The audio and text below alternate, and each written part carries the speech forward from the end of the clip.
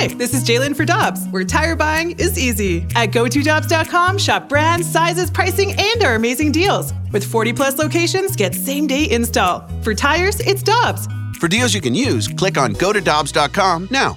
Our friend Jay Delsing, who hosted a little watch party for the Masters yesterday at Wild Crush, joins us. Jay, thank you very much for hosting, and what a beautiful facility, and we had a great time. How are you doing this morning? We just had our little party. It was great. Thank you for coming, and I love this week of the year. And first of all, what do you think of Brooks Koepka being there at the top of the leaderboard after one round? Not crazy surprised, guys, because he won last week. Obviously, extremely confident. I've gone over that. I don't know if you all saw the rules query that they had about he and his caddy. There's no question in my mind that they both lied about what happened. I mean, I'm 100% certain, but it happens every single day, every single tournament on the PGA Tour and at the Masters, and so I don't really know how big a deal it is, but they didn't tell the truth. That's the only thing I know. So you're saying drama at the Masters with LIV players involved, huh? Well, absolutely. I mean, his caddy definitely told Gary Woodland's caddy what club he hit, and it happens all the time on par threes. It happens all the time. The caddies have a fraternity, and they help each other out that way. I mean, I personally don't think it makes Gary Woodland's shot any easier. So what? Who cares what club Brooks Koepka hit? We can hit, 3 different clubs and make it go the same distance. So it doesn't tell him a lot, but according to the rules of golf, and I'm not sure I'm a huge fan of this rule, but they definitely broke the rule. No, that is interesting. I want to follow that up with, I made a prediction on Take It or Leave It yesterday that a LIV player will win the Masters. What do you think the reaction will be like if that does happen? Oh, I think it'll be a big deal for LIV. I think those guys are going to really think it's a big deal. I'm not really sure what to think, you guys, because it's not like these guys aren't good players. No one's questioning the fact that these guys can really, really play. They're just, the biggest challenge came when they, a handful of them or so turned around and wanted to sue the PGA Tour because they wanted to play, both tours. Just, they're all really good players. I think it's kind of jacked up the official world rankings a lot. I think it almost makes them a little bit irrelevant because we all know that Brooks Koepka and Dustin Johnson are well inside the top 100, golfers in the world in talent and where they rank. But what I think is neat is that it just takes and might bring more people into golf, Brooke, than have been involved before, just because for whatever reason our country loves drama. Mm-hmm.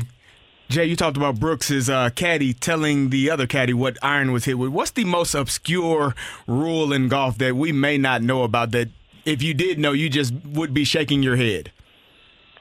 Oh, God, that's a great question, Kerry, because the rules of golf are the most violated rules of any sport there are.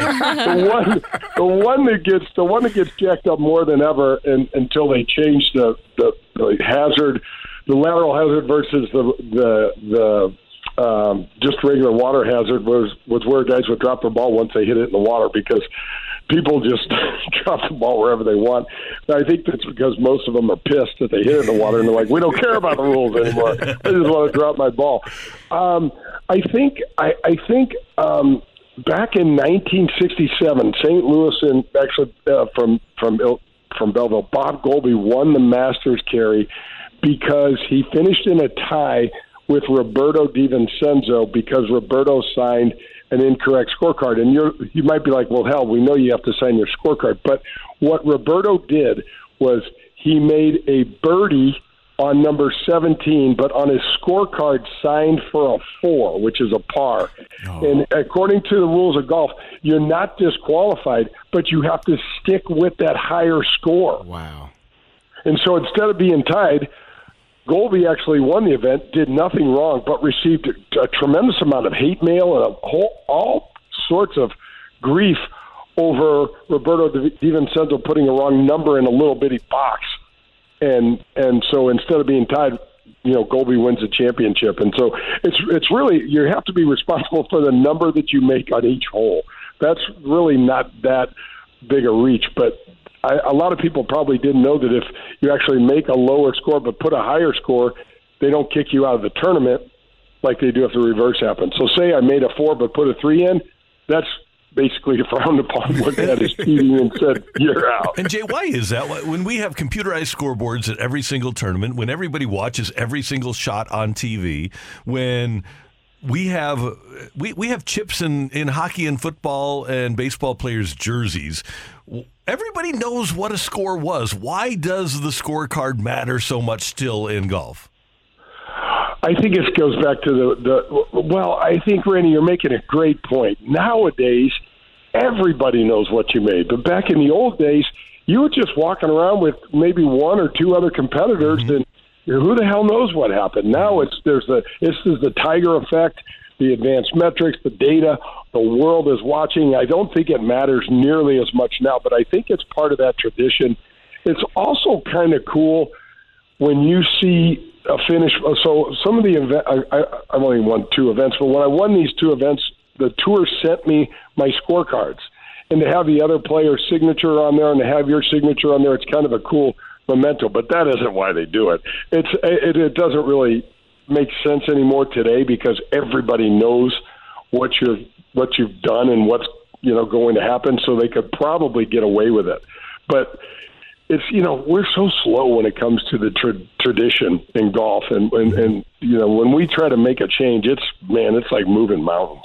And by the way, the tradition at the Masters is sensational. The food is so inexpensive, and I'm interested in your take here, Jay, because even if an egg salad sandwich is $1.50, I'm not buying an egg salad sandwich. Are you buying a $1.50 egg salad sandwich, even if it's a great one at Augusta?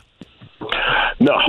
Thank you. The price is good. The taste is really, really marginal. And but what else is cool though, Rand, is that they do have. So what they've done is they've frozen all of their prices at the at their beverage stands and everything for 1972 prices. So beer costs like $1.20, and a sandwich costs $1.50, or somewhere in that ballpark. And I've taken groups down there before, guys, and had 16 guests go through a beverage stand with beer and cheeseburgers and pulled pork sandwiches and all this stuff, and it costs like $34. Unbelievable. But then, Kerry, you go to the Super Bowl, and that thing costs you like, you got a mortgage that thing. Yeah, about $250 for that much food. Yeah. We need to resurrect one of those weeks for the opening drive, by the way, just so that you can take a group down there that includes us. Yes. Oh, man, you guys, bucket list. It's just the coolest thing. Let's do that. Okay, next match. Get some CEOs on the phone. How do we do this? I'm in. We'll work on it. Yeah. So who do you have? Have we asked you yet about who you have for your Masters pick, or has that changed any since this first round?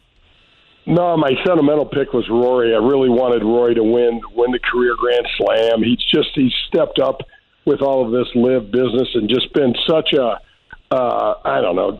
I've had an opportunity to meet him. I just really admire him. He's a young guy that's really got his head screwed on well.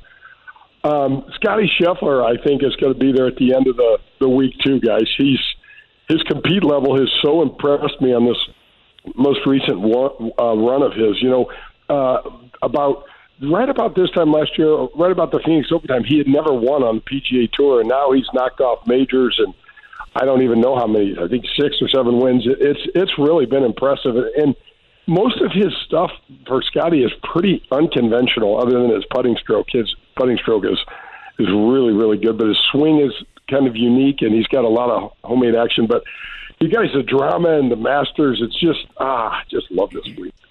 Jay, we saw Tiger Woods again looking in pain. How much longer can he sustain this?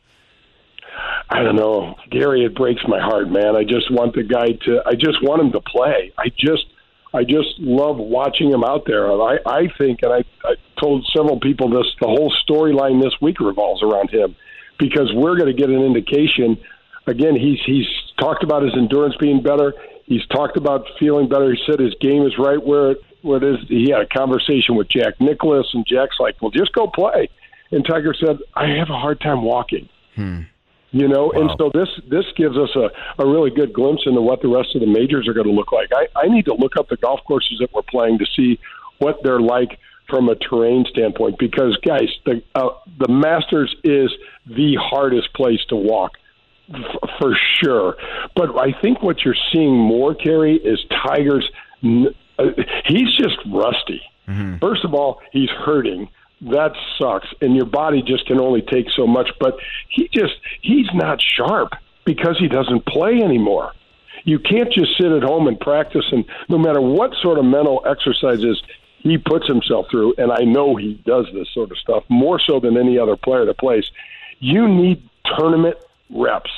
You know, there's nothing like, you know what it's like, Kara, when you're out there and the whistle blows, that first kickoff, the stuff that runs through your body, it's impossible to replicate that when you practice. Yeah, it is. Jay, who do you have on the show on Sunday morning for the final day of the Masters?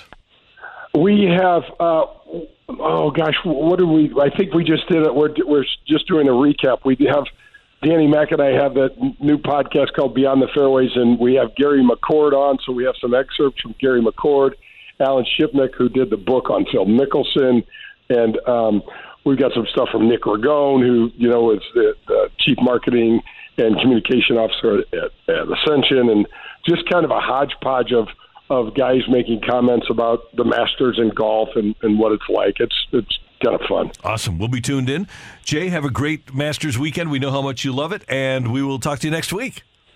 Randy, I got to tell you, thank you guys for having me on. And the thing about your report card yesterday, I almost took the car off the road, and then when you topped it off with and it really held me back. It took me right to the Hall of Fame. I'm like, I hope there are no children listening out there. Like, no children hear this. Well, I always say this, Jay. There's got to be a half of the class that makes the top half possible, and I'm part of it. That's why the curve I know. was I used to invented, tell right? guys. Yeah, there are golfers out there like me that had to get beat up so you guys could win. Thanks up a little bit. Exactly. Thank you, Jay. Have a great day, guys. You too. See you later. It's our friend Jay Delsing.